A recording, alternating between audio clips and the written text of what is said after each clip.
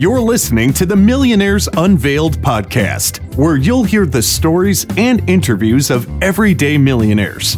We'll unveil their decisions, their strategies, and their current portfolio allocation.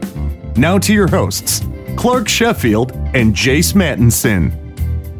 Welcome to the Millionaires Unveiled podcast. We're excited to say that we're coming up on our 50th interview, our 50th episode. So thanks to all of you who are listeners and to those of you who have been on the show and to all of those who have reached out. It's nice when some of you guys reach out and tell us that you've enjoyed the show, that you've learned from it. It's rewarding for us and for the time that we spent in trying to put these interviews together and get in contact with these millionaires. So thanks again for listening. If you'd like to be on the show as either a guest interview or a millionaire interview, feel free to reach out to us. Our email is millionairesunveiled@gmail.com, or you can find us at our website, millionairesunveiled.com. Per usual, if you'd like to invest in some multifamily opportunities, we've got a couple deals coming up here soon in the multifamily space in both the Northeast region and the Southwest region.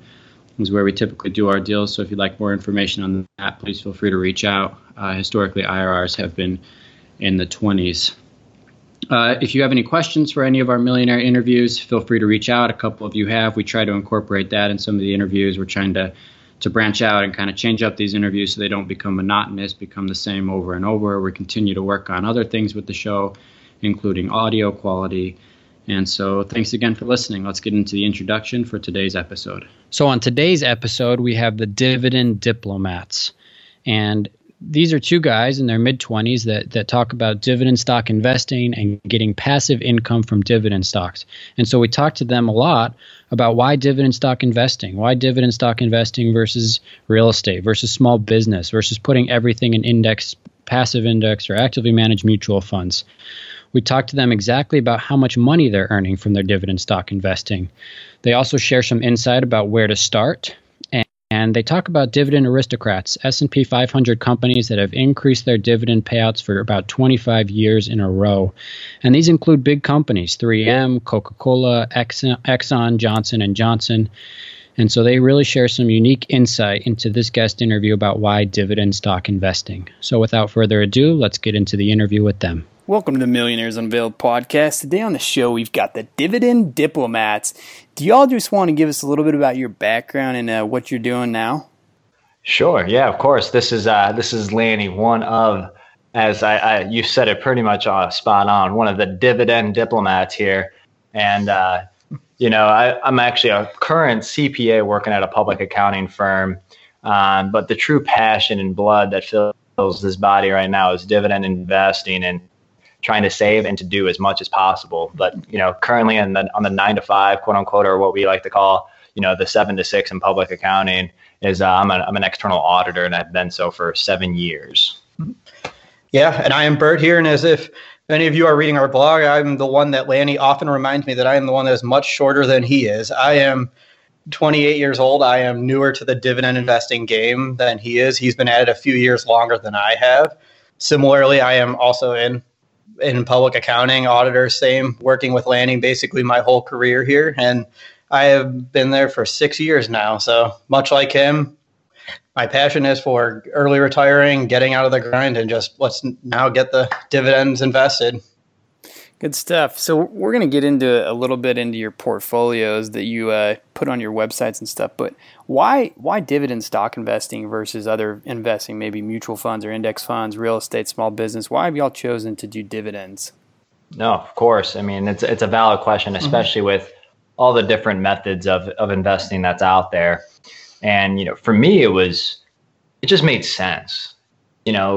If you really start to take a look at the articles we write, we have, one great article is the top 5 foundation stocks. And for me, it was, what are these massive companies that are out here that have these top brands that everybody uses every single day? You use it, your family members use it, your friends use it, maybe people in the workplace are using some of these products. And, what companies, own these brands, and, what do their, financial metrics look like? And then come to find out that there's, these dividend aristocrats, which for those that don't know, is 25 plus consecutive years of increasing your dividend, not just paying, but increasing their dividend. And I thought to myself, okay, investing into these companies probably makes the most sense, because you have a lot of brand loyalty, you've got global recognition, as well as you have a very solid, consistent dividend. So you're going to get some form of payback on that investment for being a shareholder. And then there's this fun topic called dividend reinvestment. And it's almost like clockwork. And that's part of why I chose it, is you can turn that option on if you're lucky with your brokerage. And upon the payment of that dividend, you can reinvest it back into that same company that paid to buy more shares, essentially. So it's almost as if it's something that works, throughout the year, nonstop for you. So no matter what, that dividend income produced from that company is going to be growing, by those two methods, dividend increases and dividend reinvestment. Yeah, and to add what Lanny said, I mean, when I initially started investing, I was not a dividend investor. As I mentioned, I was newer to the dividend investing game, and Lanny's obviously one of the people that sold me on this investing strategy. But when I was in college and when I first graduated college, I did not invest in dividend stocks. I would invest in stocks that, I read all of the market research reports. I read all of the hot buy articles. I'm not talking penny stocks by any stretch of the means, but your companies that were set to break out in their earnings, some of your mid-cap type companies, of course, they didn't pay a dividend. So each day I'd be living or dying by the appreciation. I could say, hey, I have this $1,000 investment. It's worth $2,500.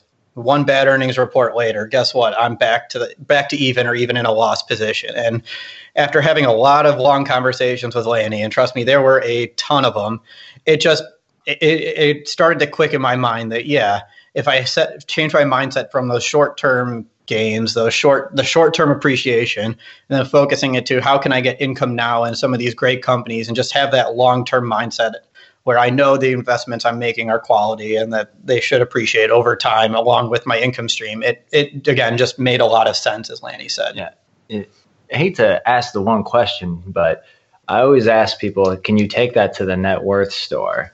And with dividend income, you can actually, use and live off of dividend income. So to me, it was just another source, a source of income that you can actually use for what you currently want to do with your life. And as Bert mentioned, there's not a lot to do when you're on some 7-hour round trip car rides going to your external audit clients. So Bert had the fun pre. Yeah. So I want to go back to these dividend aristocrats. So there's 53 stocks or companies that fall into this bucket. And like you said, each of them has increased its annual dividend for at least 25 years. And a lot of these, if people aren't familiar, are, very well-known companies, household names: Aflac, AT&T, Chevron, Clorox, Coca-Cola, McDonald's, McCormick, just kind of scrolling through the list here, S&P, Sherwin-Williams, Target. And then going back to your article, this top 5 foundation dividend stocks for a portfolio, how did you guys kind of narrow down to those 5, and maybe what are those 5 stocks and why? No, of course. Yeah, I would say that's actually probably one of the more, legacy articles that we had when we first started writing, really trying to get that information out there for the community. And when you actually look at those 5 stocks, you look at them and go, wow, I think everybody uses something here. Let's say AT&T, for instance. Most people use internet. I know we're on internet right now. And chances are you probably should, or how fun would it be to own a company that you actually are using every single day, and companies are using every single day to put people in connection with more people. I mean, the internet, and obviously then you have cable and mobile phone. So it was just that one. It was just most people use something in this nature for what industry that they're in.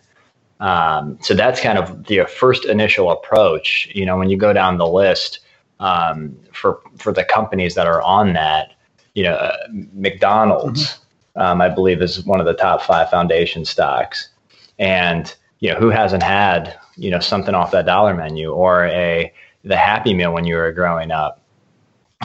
So it just really started with let's figure out these brands that everybody loves and has used in the past, as well as then there were certain financial metrics obviously involved. We wanted something that, okay, the S&P 500 typically yields over around 2.25. So we were like, we should probably establish some sort of baseline for your portfolio as a foundation. So we stuck with 2.5% as our first like initial screener. And then really started looking at the aristocrats that came out of that. And then just associated it with, the brands that people know and then the products that everybody uses. Yeah, because I mean, if we're going to say that these are foundation stocks for any dividend investor, we wanted to make sure that, these companies have made it through countless economic cycles. They've increased their dividends through the good times and the bad. And I think that's what our list achieved. These are companies that have proven the test of time and shown that they're going to continuously increase your dividends. So in our opinion, if we wanted to point investors of where to go, we couldn't think of a better place to start. So just to summarize, those 5 stocks are McDonald's, Procter & Gamble, Johnson & Johnson, Consolidated Edison, Con Ed, and AT&T are the top 5 you guys recommend. So just backing up here, big picture, how much can someone expect to receive from a dividend from some of these companies, and how often are dividends paid? Yeah, so in terms of the foundation stocks on there, the dividends can yield anywhere, are typically in the 3% on the lower end for some of them, and then you'll have AT&T, which is closer to 6%, and those are typically paid on a quarterly basis. But I guess to broaden it from a dividend aristocrat standpoint, I mean, there are dividend aristocrats that have yields of all different shapes and sizes. Some of them are your lower yielding, high dividend growth rates around the 1%. Some of them are I think your AT&T's got to be one of the highest of the dividend aristocrats. So it depends on what kind of stocks you want and what industries you want to position. But I'd say most of them pay quarterly. You'll find a few dividend stocks in general that'll pay on a monthly basis. One of our favorites, Realty Income, which is on the doorstep of becoming a dividend aristocrat. But for the most part, generally it'll be a quarterly dividend check. And I think you asked the question, how much can you actually receive, from these entities? And, you can use the simple equation of, what $1,000 investment would be at a 4% yield. But then when you actually crank the numbers on what those average dividend growth rates are, you can really see what your yield on cost will be after, 10 years, let's say, which it's obviously much higher than your 4%. That is one of your favorite metrics. My darn spreadsheet of 20 tabs. Yeah. So before we jump into the numbers here, what percentage of your guys' portfolios is invested in dividend growth stocks?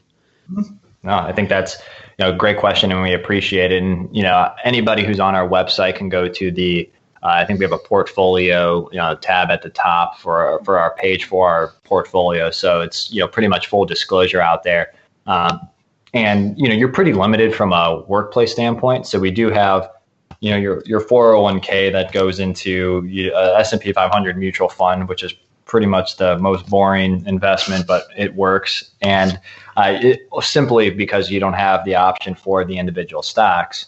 But my portfolio is we'll call it roughly around $330,000 at the moment. And I would say out of that 330, just doing some quick number crunching on that, roughly around 215,000 of that 330 is invested into dividend stocks, or 65%, give or take a little bit, is invested in the dividend stocks for me.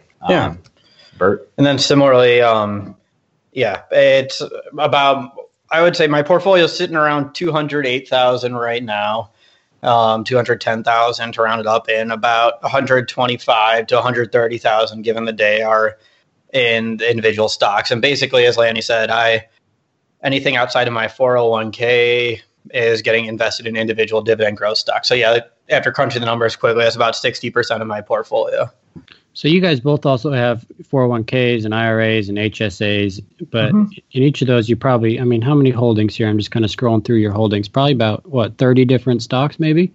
Oh, yeah. Yep. I would say I know in my, and I break out my account by if it's my taxable account, my retirement account, or my HSA. So when you actually look at it, I have 44 stock holdings in my individual taxable account, followed by, roughly 10 additional individual stocks in the retirement accounts, not including the funds. Yeah, and I have about 41 individual holdings. Wow. From what it looks like. Yeah. Holy cow. Yeah. Come on now, Bert. So what are your guys' goals here, your financial goals? You have a tab there that talks about each of your goals. What are those? To have $100 million. No, joking. The overall goal is to be able to use dividend investing as the catalyst for, financial independence, retire early, that fire that everybody always is talking about. So that's always I guess it's the short-term goal, long-term goal. But we always do have short-term goals along the way where, every year we try to, set targets and milestones, which, that's what's fun also about being a dividend investor is that you have milestones that you get to celebrate along the way, whether it's hitting your first 5,000 in forward income or 10,000. Yep. So the long-term strategy here is to, be financially independent, be a means of the dividend investing. Yeah. And I mean, that's why we're focusing on building this strong dividend income stream that's set to grow on a consecutive basis with your everyday boring dividend aristocrats, because we want to one day be able to use and rely on this income that'll allow us to just kind of pursue what we want to and pursue our passion, spend as much time with family and maximize and just do the stuff we love and want to do. So that's the goal, the end goal of getting there. And obviously at least I don't mean, I know Bert would feel the same, is that it's not just, we have dividend income. Now let's put our feet up. It's, we have this fallback of dividend income that we can then use our time, I think, really pursuing more of what we're passionate about, which is more than likely more and more writing, more and more time on the diplomats. And hopefully I can hang it up on the public accounting at some point. Because Lord knows that my hair will only stay on my head for so long. And I can't take too many more 7-hour car rides with Lanny. My hair's already gone. That's why I had to quit. Oh, no. Oh, man, Britt, you shouldn't have wrote that down. Come on. Yeah. So what has y'all's savings rate been as you've been building this dividend portfolio? Yeah. No, that's a great question. And actually, that had to be also one of our very first articles as well. Is, why I'm aiming to have at least a 60% savings rate. Yeah, and then from that grew the Dividend Diplomats 60% savings challenge. That just never took off. Yeah. Let's just say that we challenged each other. Yeah, well, it was that, and I'll still say that it was just too soon. It was just too soon. The community couldn't handle it. No, joking. Yeah, but. To be honest, the current savings rate that I've had over the last, at least 2+ years, I've been at the over 70 to between 70 to 80% healthy savings rate, which I know a lot of people, don't have the fortune to somehow get to that. But I've been able to. I guess do two things, try to find ways to increase your income. And then also if AT&T was on this call or on the podcast right now, they'd say, I don't like this Berlinger or this Lanny guy. Because I'm a true Italian when it comes to trying to keep my expenses low. So. Yeah. And for me, just to be completely honest, after I kind of rode the 60% savings rate challenge into the sunset, I actually haven't kept a detailed savings rate percentage. I'm not quite the number cruncher that Lanny is over here in terms of that, but I mean, I've just always had a savings mindset. And if I had to kind of ballpark of where I'm at, I'm not in the crazy 70 to 80% range that Lanny is, but I'd probably estimate 50 to 60%, maybe even some months up to 70%, depending on what's going on. But I mean, to me, what was important and what I really enjoyed about our 60% savings challenge, and even just having these discussions with Lanny, was just getting into that mindset of just saving in general, just being as frugal as you can, and just making sure that I was moving in the right direction with my savings account. Because if every decision I made was focused on just making the right choice financially that was frugally sound, and with my savings rate and investment portfolio in mind, I knew that I was heading in the right direction. So I'm comfortable not having the final amount, but I could tell you it's probably somewhere between that 50 to 70. And for a disclaimer, my water is turned on, and I do turn on the lights. Yeah. Yeah, he does not live in my house. Yeah, I don't live. I'm not living in. No, never mind. I'm not going to go down that route. Yeah. No couches on the street. Yeah. Yes. I do have shelter over the head. Clothes on my back. Everything is good from that standpoint. So, Bert, how has your wife been about this whole process of getting a dividend portfolio, and what was that conversation like? I'm assuming that you had started this portfolio before you met her. I love this question, by the way. Yeah, actually, so I started this after I met my wife. My wife and I had been dating for 10 years before. We met in high school. Oh, wow. And yeah, we dated through college. We actually went to different colleges. So we did then survive the long distance travel, and we both moved back into town after the fact. I thought you guys dated since preschool. Yeah, it feels, no, I'm kidding. But yeah, I mean, she's definitely on board with the dividend investing portfolio and being frugal. I mean, sometimes we'll have some arguments. I think she made the quote to me last week. One of my last articles was purchasing Pepsi, and I told her I made the amount, and she looked at me and said, "You yelled at me the other day for buying a $5 candle, but you just bought $4,000 worth of Pepsi." So I mean, there's some give and take that we need to have with this, and it's finding the right balance. And overall, she's fine with it, and she's excited about the prospects of it. And I'm sorry when you listen to this podcast. Don't kill me. I'm looking forward to Bert's next article that says, for every one candle that is bought, $4,000 of Pepsi is purchased. So do you have income goals, whether that's a net worth goal or maybe a dividend growth goal or any sort of financial metric goals for the future?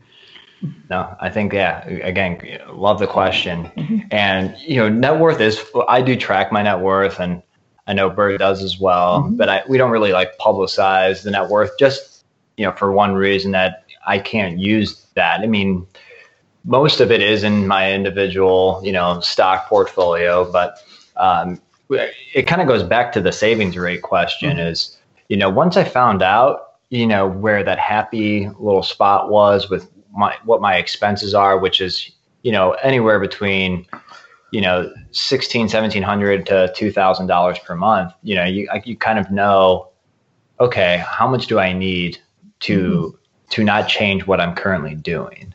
And so to pretty much boil it down, if I had, $24,000 of dividend income, would cover what I currently am doing. So that's, at least my mindset right now is to get to around that number. So let's talk about starting off here, just jumping around here. So if I want to start in dividend stock investing, we kind of talked about those 5 core funds that you guys recommend, but maybe talk to me a little bit about dividend stock screening. How do I go about picking something? What am I really looking for? And really how and where do I start? Yeah, of course. I mean, obviously we like to start our list of, we had on our website, one of the things we do have is we've created our basic stock screener. And that's what the intent of it is, to help us find undervalued dividend growth stocks, because we like to try and get some sort of value in with our purchases. So we don't just want to buy a dividend stock that's trading at an extremely high multiple just to say that we purchased a dividend stock.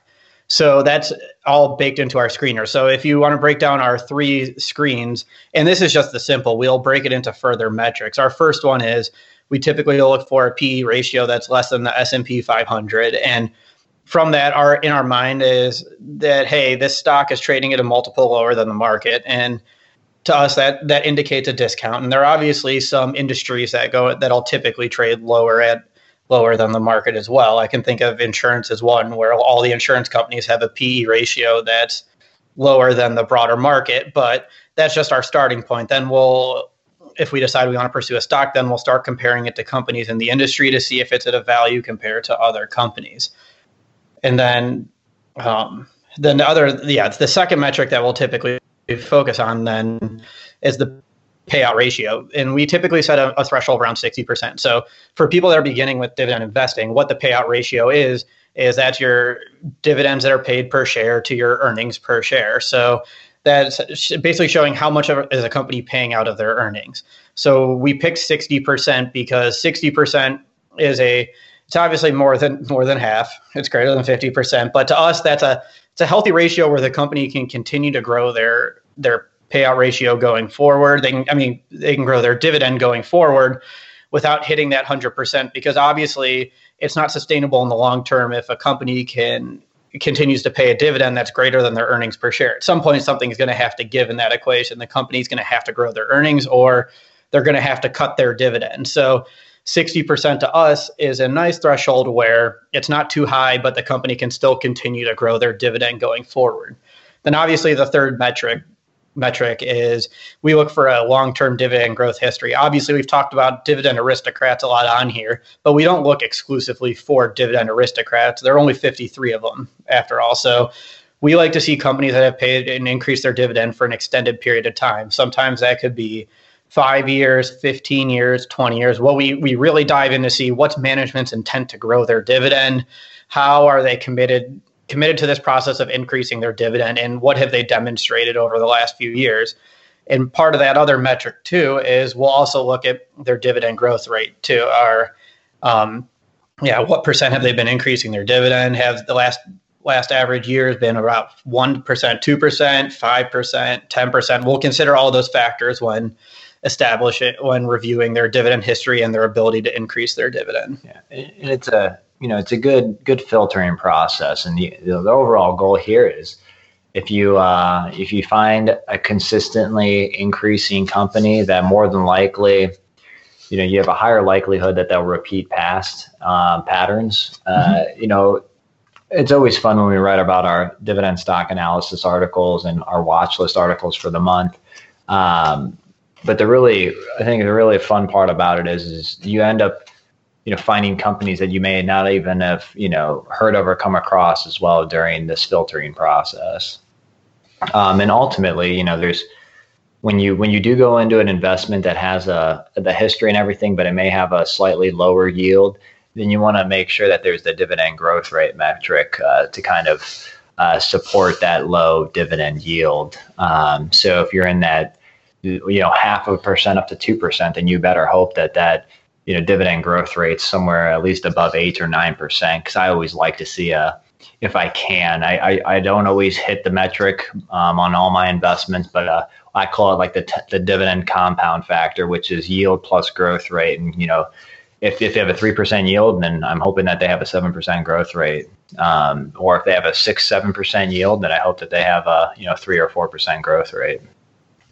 Sure. So I just want to look at your guys' dividend income here. So Bert, you started in 2014, and your total dividend income was about $2,300, and then last year, 2017, was up to $5,700. So about $1,000 a year increase. And then Lanny started tracking it in 2011 at $423, and in 2017 he was up to about $9,000.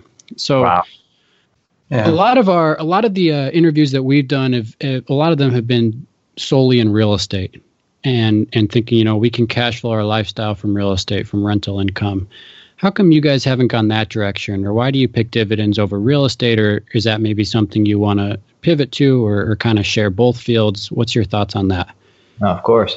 I think rental real estate, if you have the system down, if you've had that experience of doing it right, it could be a very good source of income and a very good source of wealth accumulation because of the leverage that you have, as well as the ability to have other parties in place to where it doesn't demand as much time, as well as really you're able to protect your investment. So I do see a lot of the benefits with rental investing or real estate investing. Have I considered in the past? Of course. I think when I was this young guy starting out in my investing life, I was like, okay, I'm going to have this going and I'm going to do rental property investing.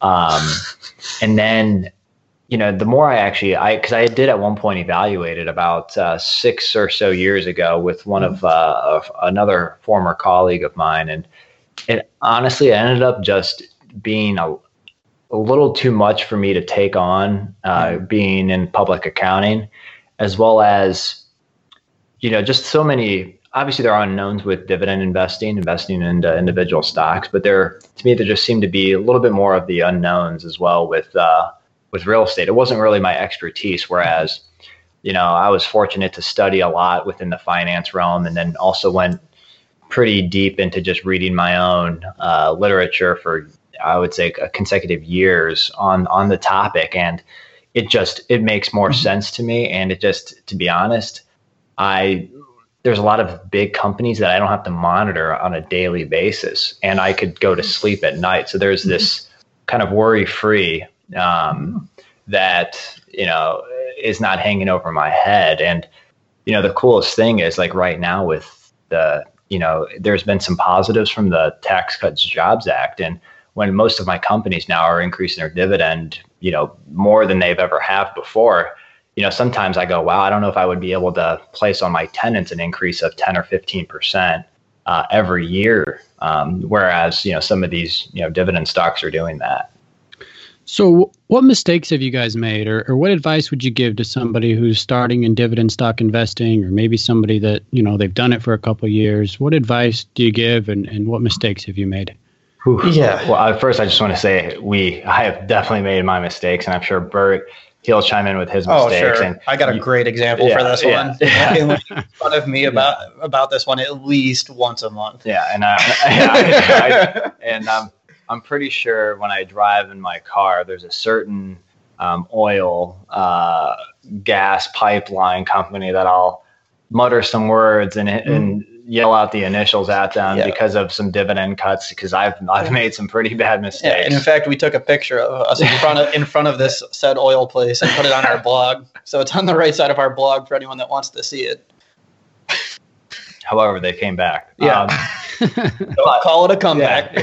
But I've made mistakes. I have, and that's what a part of our articles are about is, hey, read this because you will make sure you don't do what we just did. Whereas, there were literally one of the mistakes I made was buying a stock because their company's direction was purely, we are here, all we want to do is increase our dividend.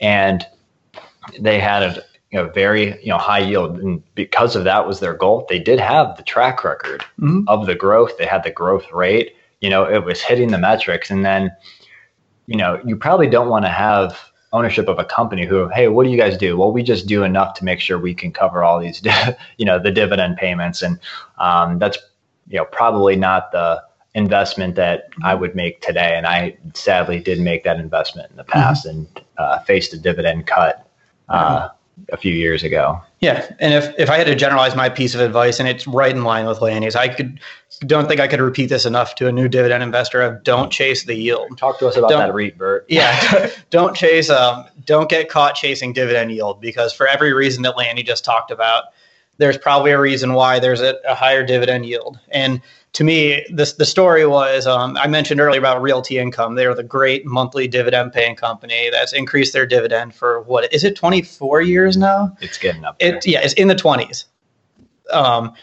They have a nice yield that's typically in the 4 to 5% range. It's great. They're a diversified REIT, one of my favorite holdings. There was a time about 4 years ago where I had the chance to invest at them at a pretty low price. However, I did not make that investment choice. Instead, I picked the new gunslinging REIT. Was it ARCP? Yeah. Is the ticker. And it was this quickly growing, rapidly growing REIT, much like Realty Income, where they were diversified and it looked great on paper, but their yield was 2% higher. They had a higher dividend to FFO ratio, and everything was pointing that this dividend was not sustainable, and that you just kept asking yourself, how is this company growing their earnings? What are they doing to grow their earnings?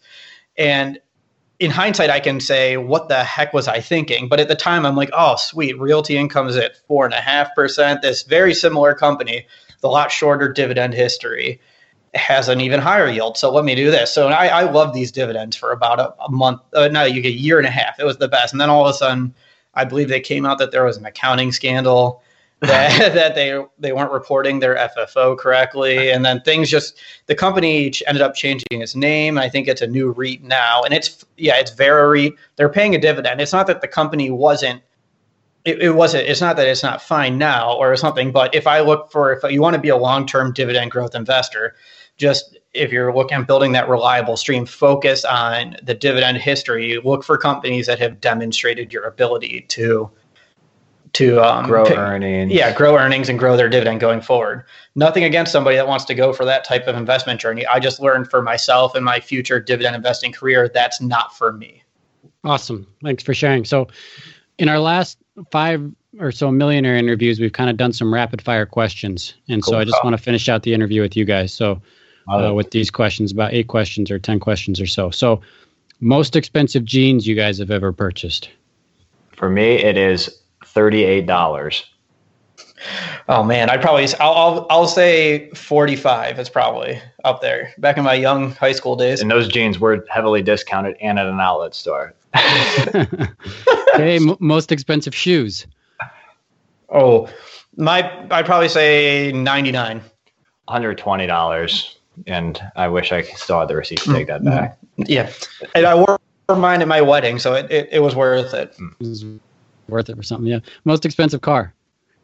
Oh, I have a beautiful black Camry that was $21,500 at the time I purchased it. $16,483. There you go, to the penny. Yeah. Most expensive meal that you've paid for? Oh man. For me, it was $131, and it was 2 people. Man, let me think. How expensive can you get a dinner off the dollar menu? No, I'm kidding. Mine was probably I'd say in that same range as Lanny. I'd say probably about $125, $150. Not counting my wedding. That was a little more expensive of a meal. Yeah. What item or items are worth spending more money on for you guys? Oh, experiences, hands down. If you're, if it's a once in a lifetime thing to go see, if LeBron James is coming in my neighborhood, if it costs me, $350 to go up and give him a hug and say, hey, you're from Mac and you're not even supposed to be here right now, I would pay that. So I would say experiences, that you cannot, really put that price tag on. Yeah, I spent $300 for 2 tickets to Game 7 of the World Series in 2016, and that was probably the most incredible night of my life. Even though the Indians lost, it was still one of the most exciting games, and I could not have thought of a better place I'd rather be than in that stadium. The rain delay. Yeah. Oh my gosh, don't get me started on that. And then on the reverse side of that, what's not worth the money to you guys? I'm trying to think, because if you ask me the question of what's the most expensive pair of jeans or shoes, stuff like that, getting one nice pair of jeans or shoes is worth it to me if you're going to be using it all the time. But I'll have random things like certain foods that I just don't find value in. I'll have random decorations for our house that I just don't see that there's a lot of money in, a lot of value in. It's just stuff that to me doesn't add up. Stuff. Yeah. Stuff. Yeah. Stuff. The knickknacks and all that. It's just, I know that usually somebody likes them and needs them in the house, but it's stuff. Anything that you're spending money on stuff that doesn't add value to yours or someone's life, probably, it's wasteful. And to me, I would also even say that I love that it's in the car debate too. When it comes to spending money, and I'm not a big luxury car person. I'll spend the right amount of money to get a good quality car that'll last a while, but it's not worth spending the extra money to me for a nice luxury vehicle. Sure. And if you had to predict now, what's your predicted retirement age and net worth at retirement? Oh. Oof. All right. I'm gonna, try to stick to what path I've currently have been trying to embark on, trying to make it rapid. Dang it.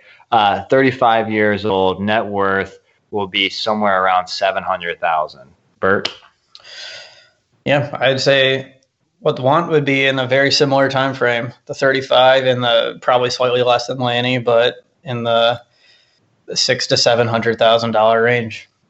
Awesome. Well, Dividend Diplomats, Bert and Lanny, thank you guys for coming on the show today. Yeah, we appreciate it. Yeah, thanks for having us. This is a lot of fun. Thank you. Thanks, y'all. Thanks for listening to the Millionaires Unveiled podcast with Clark Sheffield and Chase Mattinson. For more stories, investment opportunities, and information, check out our website at millionairesunveiled.com. See you next time when you'll hear from another everyday millionaire.